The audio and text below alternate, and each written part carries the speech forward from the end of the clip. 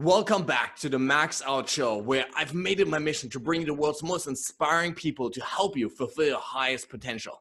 Today, I'm joined by Coach Michael Hill, a master strength and conditioning coach and director of sports performance at Georgetown University, where he oversees the development of over 20 teams and thousands of student athletes. So as a former student athlete myself, I had a great time diving deep with him into leadership, strength training, and building character. Let's dive right in.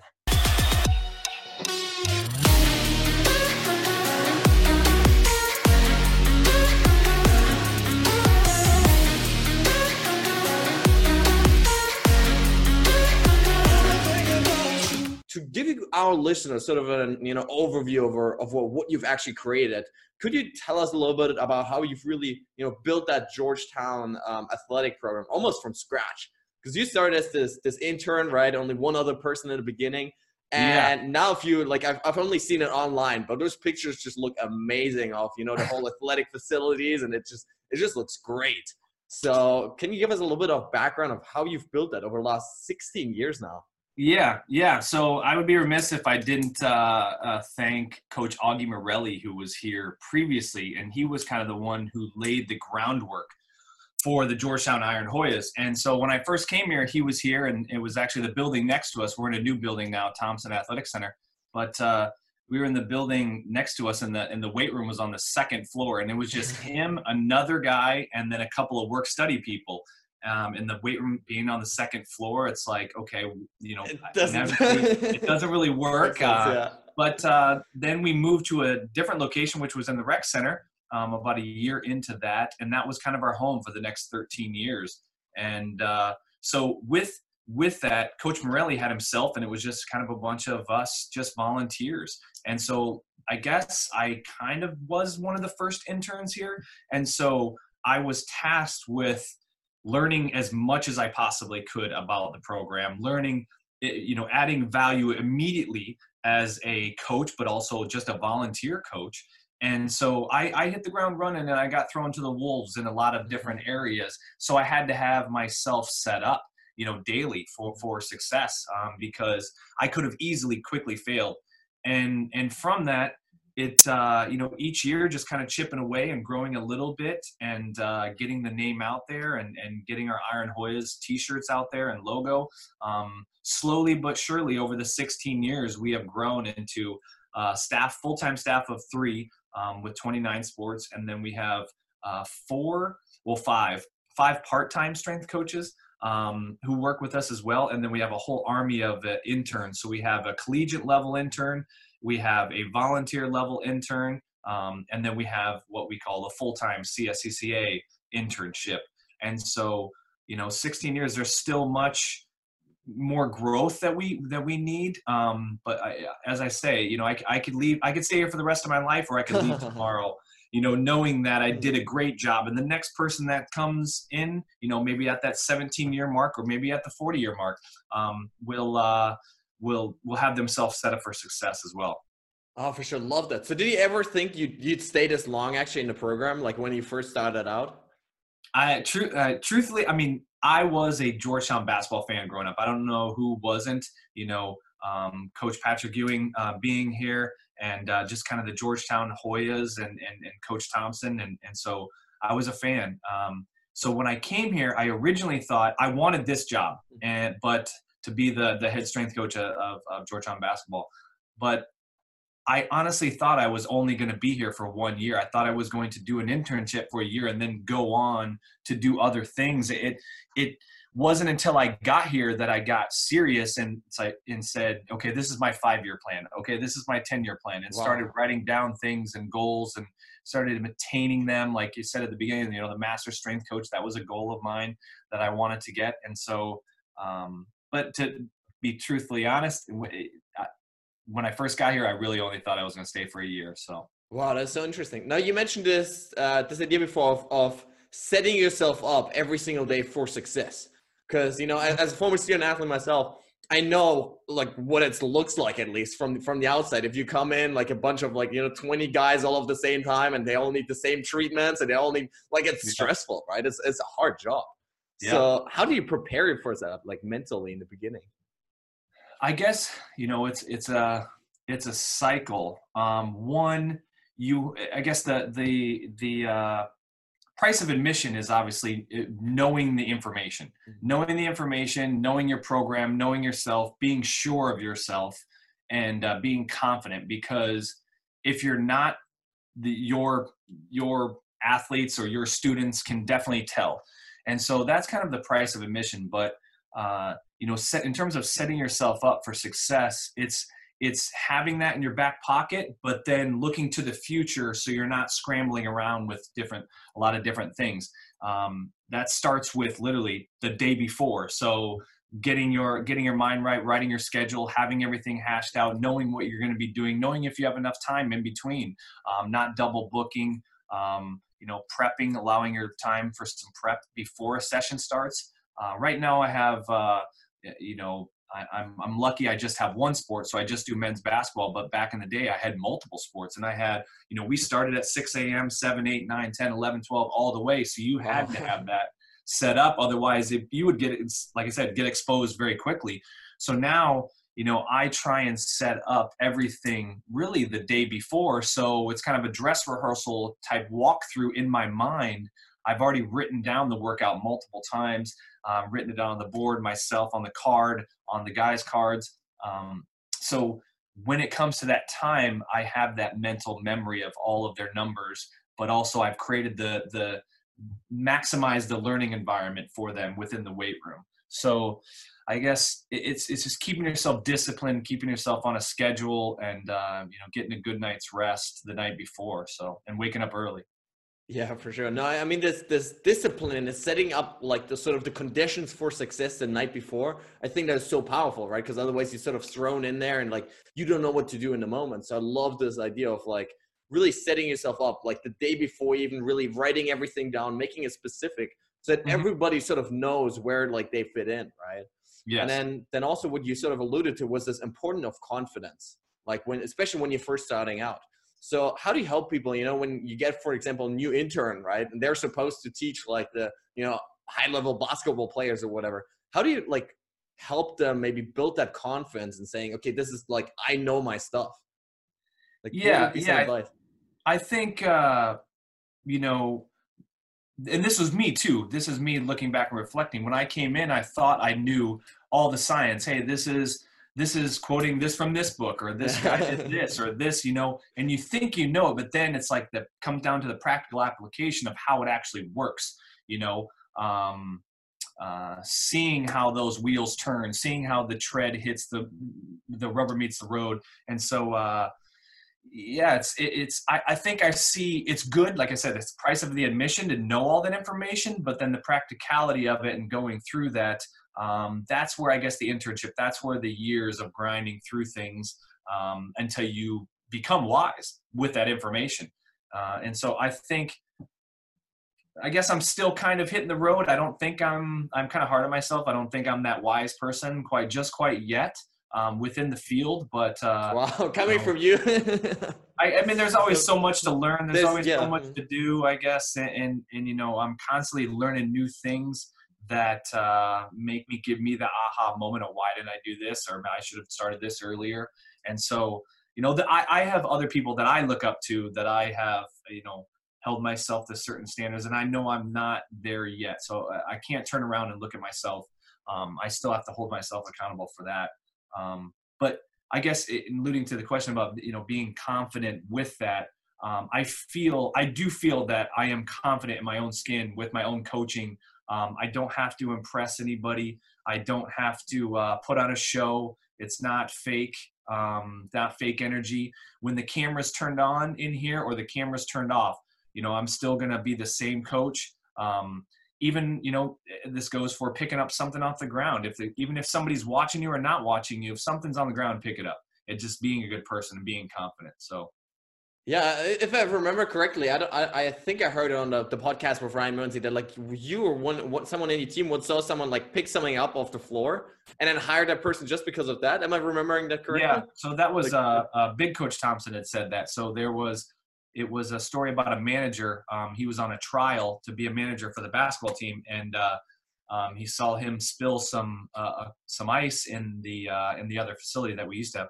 Saw him spill some ice, and the kid took the time, picked up every piece of ice, swept everything, put it away, made it look like there was nothing had happened, and without anybody knowing. And coach is like, I want that kid. Wow. Yeah. And so, it's kind of like the thing of, when you go to the bathroom, do you wash your hands? I mean, who's watching you from that? Or who's if you're walking down the street and you see a piece of trash, do you pick it up, or do you throw your own trash away? Those are all kind of being like what Ryan and I were talking about, just being a good human, really, right? For sure. Being a good human. And so it really speaks to like the trust and the character that you build over time, right? Because especially in an athletic program, you have to trust that the people will actually do the things they're supposed to do, right? Like it's so easy for athletes to eat badly, to not do the workouts right. Like when coach is not looking, right? There's so many ways to like sort of flunk out and cheat and like, take the easy path instead of actually doing the work.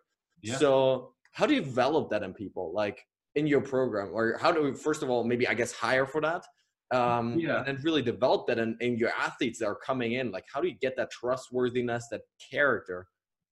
It's hard. I mean, Conor McGregor just said that in his post-fight interview, was like, everybody knows what to do, they just don't want to do it, you know?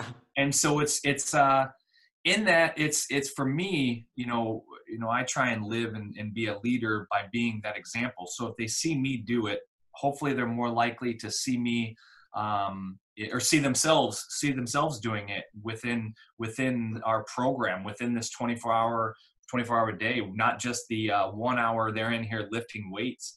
And so I guess it starts, how I build that, it starts with myself. Because if I didn't have that, definitely can't teach that, and they would see that. And that comes back to the confidence of being, comfortable in your own skin and me leading by example. And it takes time, I guess. I kind of came up with this. I have 3 buckets. And so my program is called an RDL. And so first years, I'm building a relationship. Second years, third year, I'm developing them. And then third or fourth year or fifth year, training them for lifestyle. And so it's an RDL. So just trying to train them. That's kind of my program to take them through the 4 years that I have with the athletes here at Georgetown. And so I would like to think all the coaches here do that, building the relationships, developing them, and then training them to leave. And so it just, I guess, cliche, it takes time. It takes time. It takes trust. It takes you being honest with them, honest with yourself, and not being fake. And in terms of hiring for character, we get a lot of resumes. We get a lot of interns. We get a lot of people. If we have a job open, I may get flooded with hundreds of resumes, calls and phone calls. People saying this person's worth it, or this, you need to hire this person. But it comes down to us speaking, meeting, and then, after a couple of days of your character exposing itself, because that's not something that you can read, off a piece of paper, off a resume as your character. After a couple of days, you'll know whether this person is a plus or a minus. So what do you look for in people? Like, is there a certain set of sort of characteristics and, mental traits that you sort of have a checklist and it's like that's and that and that, or is it more like a feeling of like this person just feels like a good person? It's kind of a feeling, but it's also I can't put words to it. It's everybody fits within a system, and is that system good for you? And honestly, if it's not good for us, then it may be great somewhere else. Georgetown, you have to be very adaptable. That's one thing that comes to mind, is if you are training the football team and the next hour you're training the tennis team, or the 1 hour you're training men's lacrosse, next hour you're training women's lacrosse, or whatever the combination is, you have to wear many different hats. You can treat everybody the same, but it has to be different. And so I guess the one thing I always say is look for is adaptability. Can you be throwing curveballs? Can you keep it together? Can you solve problems? And I guess I don't want to say mental toughness, but can you can you lead by that example and be that person that can really solve any problem that comes at you, or hit any curveball, fastball that is coming at you, and or look for the answer. If you don't know the answer, but you should know where to look for that answer. So yeah. Yeah, I love that. So I want to go back for a second to those RDLs, because this last point of life, like training for lifestyle, that sounds really interesting. So can you explain a little more about that? Like, do you basically prepare people for life after, their collegiate career, or what does that mean? Yeah. So I guess, just speaking here with men's basketball, I get the athletes for 4 years, and it's a lot of it. Training for lifestyle just starts with simple conversations and just being, the freshman year, I'm just trying to build a relationship, and then I develop that relationship. It's more on that kind of a level. It's not in terms of specific programs. I do try and teach them as much as I possibly can so they can train themselves. And by year two, really by year one, but by year 2 and 3, you should know how to walk into a gym and this is Mike Hill's workout, and I should be able to do this, and put things in different buckets and make your own workout. Training for lifestyle is more just, being that mentor and helping you. Is this guy going to go to the NBA? He is. Okay, then we're going to train you this way. Is he going to go, off to overseas, or is this his last shebang? And a lot of it's kind of just preparing you for all those different avenues. It's not necessarily the actual program. No, I think that is so important, because like the reality is that most people don't go on to go pro, right? Yes. I remember from my university, Florida Gulf Coast University, every year we'd have like 5, 6, 7, 8 guys from, basketball and soccer that would go pro, right? And they'd make the money. But the rest of them were just regular students, and then they'd end, right? And like they'd spend 4 years basically chasing the athletic dream, and like it doesn't work out, right? And oftentimes I've realized like that. I mean, that's a huge bummer, right? Like that can be devastating if you've spent your whole life chasing that thing and then it doesn't work out. Yeah. So like, do you prepare people like when they're sort of on the edge and like they might fail? Like, do you prepare people then like specifically for like, hey, what's afterwards, right? Like you can't be a student athlete forever, right? Yes, that comes back to the conversations and being a friend, being a mentor, that coaches or their friends, maybe they have that conversation with me. And I do ask all the athletes, like, if you didn't have basketball, what would you be doing? Or what do you think you want to do? Or how can I help you in whatever avenue you're going to go? And that just comes back to, I think any good mentor would have that conversation with their friends or best friends or whatnot. And so, yeah, it just stems from being around the athletes so much. I mean, I travel with them. I see them more than sometimes the coaches do. And so you're around them a lot. So you get to have those conversations and free flowing and yeah. Yeah, the thing I loved about university, like running in the US, was like it's like you almost have these like father figures, right? Like you have this like build this family, this tribe around you, right? Because you just see people like all day for like 4 or 5 hours a day, right? And over time, you like you say, like you're able to build that connection that just goes a lot deeper than just like coach athlete. Like it's there's more in common than that, because you sort of go through the sweat and the blood like together, right? As a unity. So yeah. I feel like that really allows you to then open up over time and be like, hey, this is my real self, right? Like, yeah. No. Yep. So I absolutely love that. Now, is there any, athlete over those years that stuck out in particular for really, embodying those values you're looking for? Like, was there ever like a moment where like that person is like, really living that? Yeah, I mean, I guess not singling anybody out. I guess there's a bunch, yeah. I don't want to leave anybody out. I guess, when I first came here, Coach, like I said, Coach Morelli, he was the head, but and we were very good at basketball then. In 2004, Coach Thompson took over. We went to the Final Four in 2007, and so we had a good team. But I worked pretty much one-on-one with one guy who comes to mind, and that's Roy Hibbert. He played for the Indiana Pacers for a while. He played for the Hornets and then the Lakers.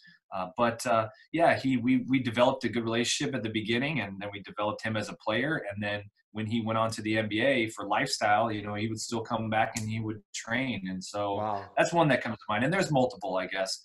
But him, he's now still loves to train and took up jujitsu and still trains every day. And so he works now for the Philadelphia 76ers as a player development coach. So yeah, but there's lots of examples I could say over that 16-year period, and non-basketball players too. I still keep in contact with a lot of former players, and they come back and hang out, and those are the things. When you ask me one of the questions, what brings me personally the most happiness, that's one of the things in my job it's hard to quantify that, because that brings you joy when somebody recognizes that they go on to be successful, and or they come back and they thank you for the time spent. And so that that brings me joy, brings me happiness, even though it's not quantifiable, but every day those little things matter. No, for sure. I think that's such an important thing, and also key aspects of all great leaders, right? Is like they want to develop like other people, right? They want other people to thrive, other people to do well, and they get excited about that. So I think that's really so critical. And actually, you inspired me to reach out again to my former. He was like my student athlete advisor, right? But like we had a great connection. He was just a super like amazing guy that would just inspire everyone else, and I just. Like while researching you, I was like, oh my gosh, that was this guy. And like, I haven't talked to him in years, but like he was such a great guy, and I just want to thank him. So shout out to Brian, by the way, right here. There you go. But it's really like there's these connections that you form, and like the sort of role models that you find. Mm-hmm. Now you alluded before, like before we're on camera, you talked about wanting to learn like anything you can get your hands on, right? Whether it's books or podcasts. By the way, your Instagram has lots of great books. Lots of them I read. Love it. So what are some of the most important things that you think you've learned over time from, studying books, studying podcasts? That's a big question. Yes. I guess, learning, you can learn anything, I guess, from anything. And that sounds crazy to say, but taking, for example, in reading a lot of those books, I went to a phase where I was reading a lot of quantum mechanics. That can be somehow related to what we are doing here as a job. Reading, about a lot of, crime or, whatever, you can learn a lot by that. Investigative reporting. I read a book, Never Split the Difference, on interrogation. About interrogation. There's a professor here at Georgetown that wrote the book, and so there's a lot of applications taken from that. And so for me, it's more finding a passion, and then any of those areas that I'm passionate about, I can apply to what I'm passionate about here, which is strength training. Reading about NASA and how they train the astronauts. You can apply that to what you're doing here. And so I'm interested in all that stuff. I'm interested in, the military. I'm interested in leadership. I'm interested in outer space. I'm interested in quantum mechanics. I'm interested in when you talk to Dr. Oren about the flow and that stuff, that stuff is interesting to me. And all of that, in learning in all of those areas in that broad scope, if I can find one little piece and pull it out and apply it, to this learning environment that I've created here, my little weight room area or classroom per se. That's what I get excited about, and that's what I love about learning as much as I possibly can. My mom was a teacher for 40 plus years. Wow. And so I told the story on another podcast, but I didn't. Funny thing is, I didn't learn to read till quite older. I was really I was put into a side class, and I was kind of slow to learn. And now it's like, you got to slow me down. So but yeah, in learning, you can learn from the positives, you can learn from the negatives. And I think Yeah, I guess I'm just on that kind of a quest for knowledge, I Quest guess. for Yeah. knowledge, yeah. No, I absolutely love that. And I think there's so many different, like you say, areas of life that you can sort of draw from to really live a better life and really apply to any kind of area. Mhm. So, is there any idea or sort of tool, technique, anything that sticks out in particular that really inspired you and you've sort of taken into practice? Then, is there anything that comes to mind? Uh, I guess there is a lot. I read this book a while ago. It's about uh, the Akashic field. So what it is, if you believe, obviously, that you're recording this right now, but your cell phone is recording everything that you're saying and doing and whatnot, but there's something out there, the A field, that records all your thoughts, everything you say, where you move. But what I took from it was my thoughts. And so, when you're driving down the road and you get mad in traffic, the person in front of you, they have control over your thoughts. And so, and other little things. That's Oh, just yes. that's one small example. But for me, just like thinking negatively, and there was no, before that book, I guess I still had a moral compass. I still am religious and all of that stuff. And, but it just kind of made me think like, okay, if this is being recorded, like I don't want these thoughts in my head. I want to think positive about everything. I want to have a good outlook on things. I want to do things the right way. And that was kind of the, who's watching, right? Who's watching right now? Is there cameras right now? But if I was in the middle of nowhere, who's listening to my thoughts?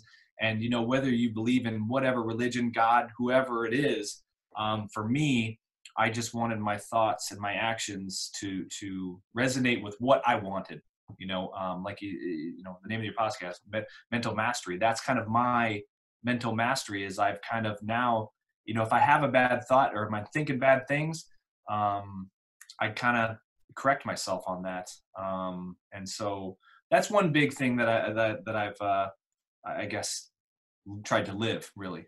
No, absolutely. I love that metaphor of really like acting and thinking and believing like someone else was watching, or like your mom, right? Like was watching you and like Yeah. observing every movement. Like you don't want to mess anything up, right?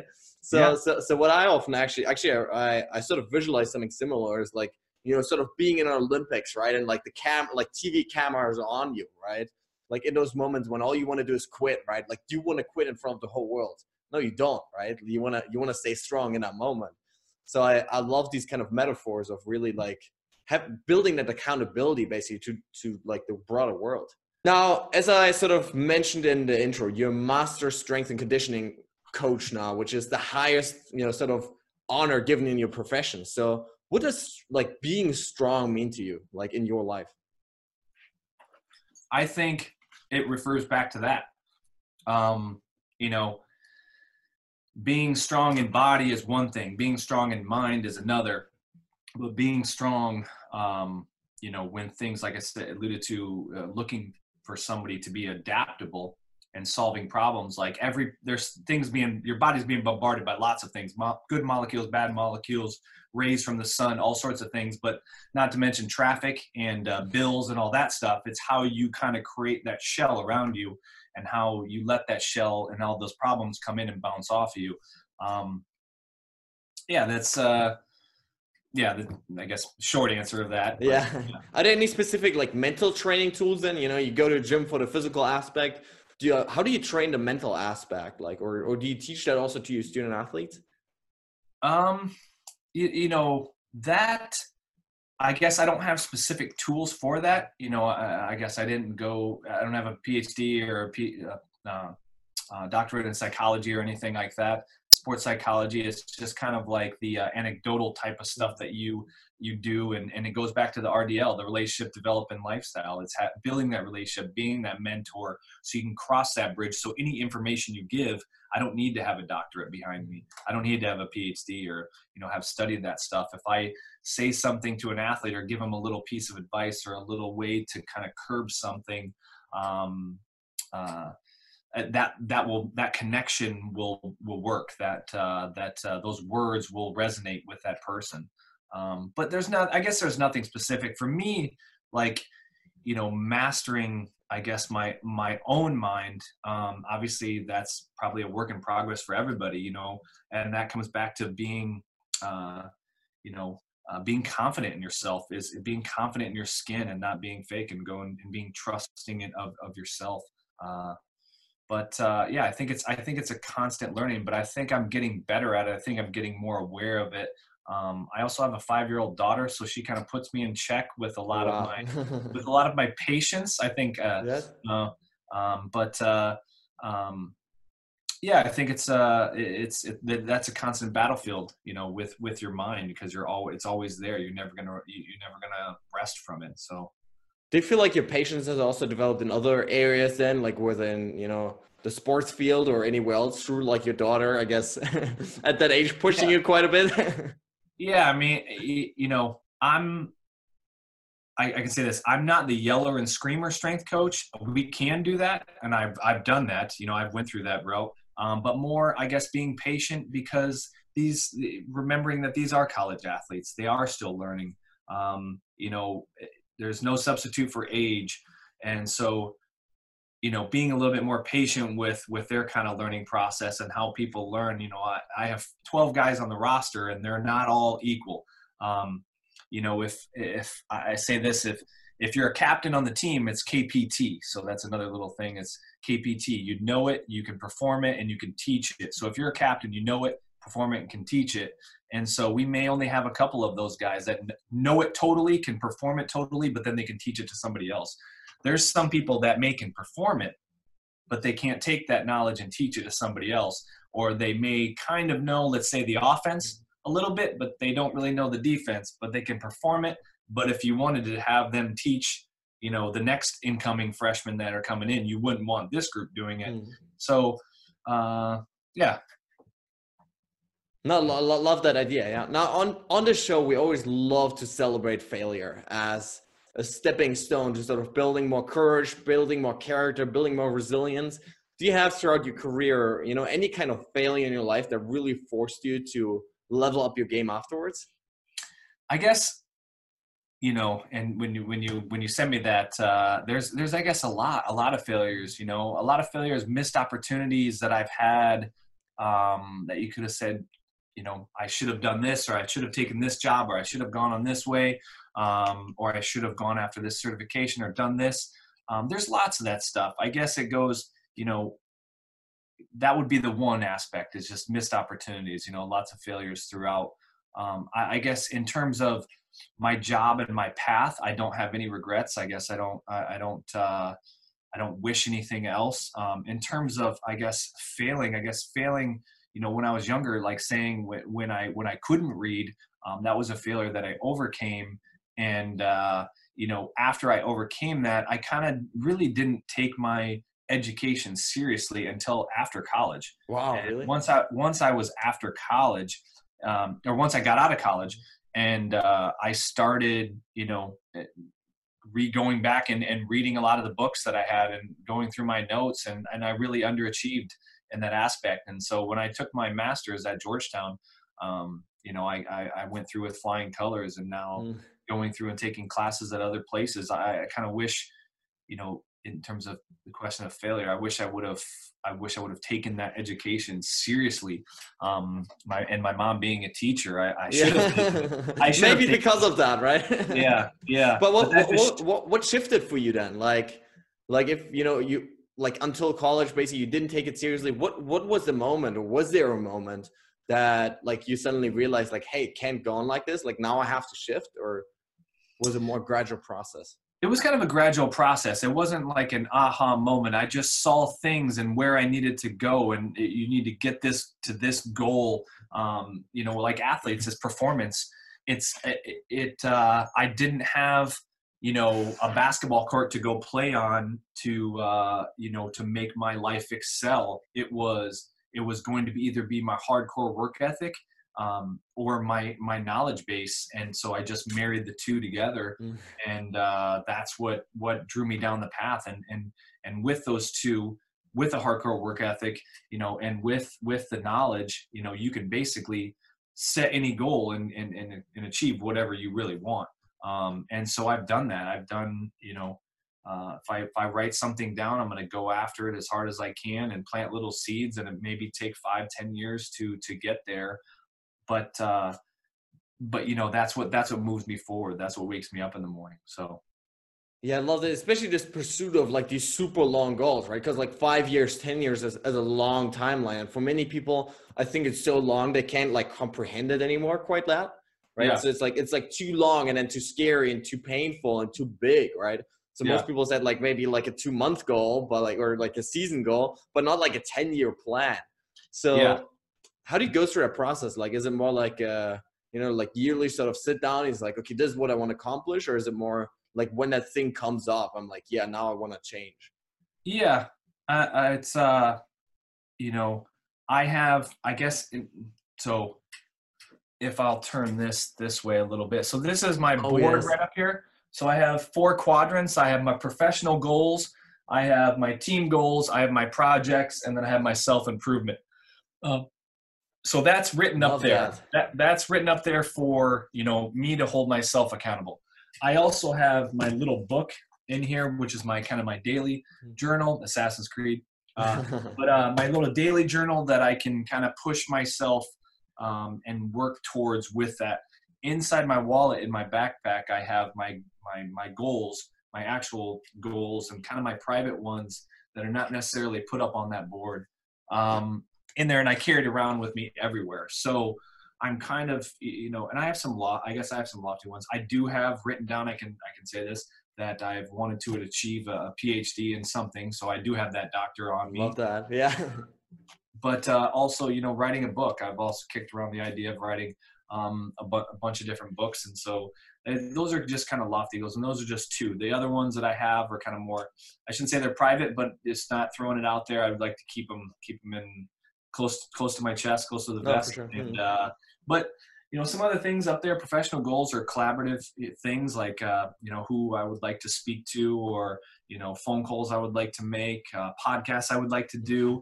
And so like Ryan's podcast was one of those. Once I met him, he had mentioned, we should have you on. And so that's a goal, and I wrote it down, and then slowly but surely, then one day I was on his podcast. So I got to cross that off of my list. So I think everybody's a little bit different with that type of stuff. I do believe in the power of writing things down so you can check mark it off, kind of Jim Rohn type stuff, writing off your goals and setting your goals so you can cross it off. And, I have a pen in my hand, a little G2 pen, and I carry sticky notes in my pocket wherever I go. And so if I have a little aha moment, or I see something or think of something that may not even apply to that time frame or that time in space, I just write it down and put it on a little sticky note, and then, set it in my office later on. And then when that time comes, I can take it off, and apply that to whatever I have to do. Or if it's done, I'll rip it out, throw it away, and on to the next one. And so it's kind of like quantum mechanics and the universe manifesting itself and writing it down and then figuring it out. And then it's actually happening, and then it's done with and over with, and I can set it aside. That's just kind of I totally love that process of like really being deliberate about your life, because that's really what it's about, right? It's about like you deciding how you want to live your life rather than, circumstances sort of dictating how you're going to live. So I'm super curious, like the goals you have on the board in your office, is that sort of like it's actually publicly available? So like anyone can technically sort of look at it and like hold you accountable, or? Yeah. I mean, I guess sitting in here in my office, if I, like one of my goals is I want to get the certification of the NSCA, the National Strength and Conditioning Coaches, or the National Strength and Conditioning Association. I want to get their tactical certification. And so I put it up there. I ordered their book. And so, each day starting to read a chapter and take notes. And so it's up on the board. Yeah. Anybody who comes in my office, I don't post it on Instagram or anything like that. Because sometimes I write something on the board, something will happen. And then, maybe I can't do it. Just like there was a class that I wanted to teach, and it kind of fell through, but actually I took that class, I handed it off to one of my good friends, and he's going to take it, and he's going to roll with it. So at least, I did my part for that.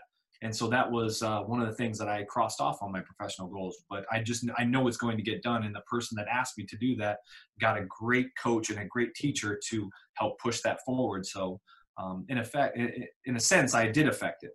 So no, and that's an important point, right? Like oftentimes you set a goal and like over time it will change, right? Because in the beginning you just don't know enough to really like know what it's going to look like in the future. But over like weeks or months or years, things can change, right? And we're able then to change directions if it's necessary. Yeah. So definitely important point. Yeah. Yeah. Now you mentioned it, the question before already. What brings you the most happiness? So we got sort of one aspect, which is serving other people, raising other people, lifting them up, right? What else personally just makes you happy? I guess there's, daily, there's a lot of things. Obviously, I have my wife, my daughter, my family, I guess is making, I guess, like I said, alluded to my mom being a teacher, but my dad as well is making, making them happy. Like when we play a game here at Georgetown, every game, win or lose, they still call and they say, hey, we saw you on TV, we're proud of you, whatever. Guys didn't play so well, or guys did play a great win, whatnot, I guess having them share in my small successes, and being part of my life as well. And my sister, who still lives with him in Iowa, having her share into that, that's kind of, all that family togetherness and having them share. I guess that's what truly makes me happy. Yeah, I mean, at the end of the day, that's really all that matters, right? It's like the people around us, and that's what I realized over and over again here on the show. Now, before I ask my final question, where can listeners connect with you online? What's your favorite, social media platforms, ways to reach out for people? Yeah, so I'm on, I guess, you can go on GU Hoyas, and if my email is on there, it's mdh42@georgetown.edu. But email me. May take me a while to get back, but that's one of the things. Anybody who's interested in talking or speaking with me or asking a question, like I was that person as well, who emailed a ton of people and got a lot of no's, but the people who said yes, I still remember that. So I try and take time and respond, but it may take me a little while to respond. Even if I don't have the answer, I'll try and help you out in any way I can. But that's kind of one, I guess, just my email. My Instagram is @license_2_Hill. And then my Twitter is just kind of a following, just so I can get some news. I don't really put much content on there, but that's same thing, @license_TO_Hill. So. Perfect. Gonna link to that. Thank you. Yeah. Now, my final question: what is your own quest for greatness? So, what's that big vision that you want to bring into this world, and how can our listeners, if they love this interview, how can they support you on that quest? I guess that's the life question. I guess. Yes. What is your purpose? What are you trying to do? In preparing for that, it's kind of preparing for that question. It made me reflect on, do I know right now what I'm trying to do? I've put all these rules in place for myself to be successful, to set myself up for success, to be, disciplined and structured and move myself forward for whatever goal. And what, one of my mentors and good friends, Chief Daniel Luna, had said before was, serving, like being a good person to serve. You don't have to, he said it was, you don't have to be in the military to serve. You can also serve in other ways, just as being a man and being a human. And so I think that really resonated with me when he said that.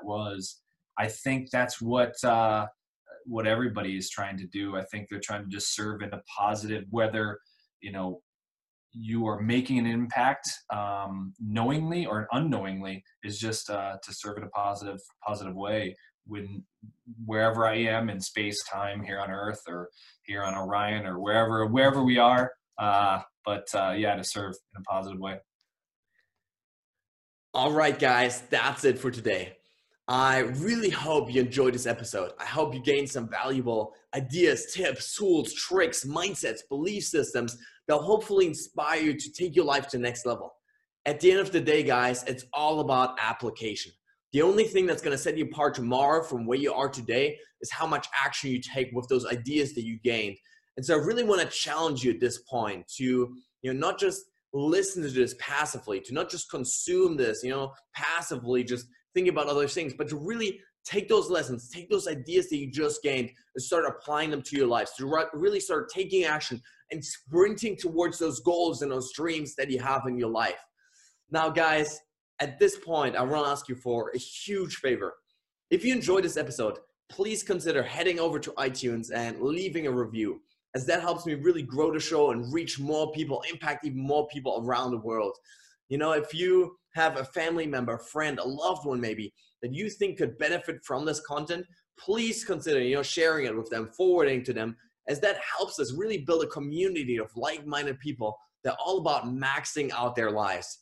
Now, guys, with that being said, thanks so much for tuning in today. I really, really appreciate it. Stay strong and see you tomorrow.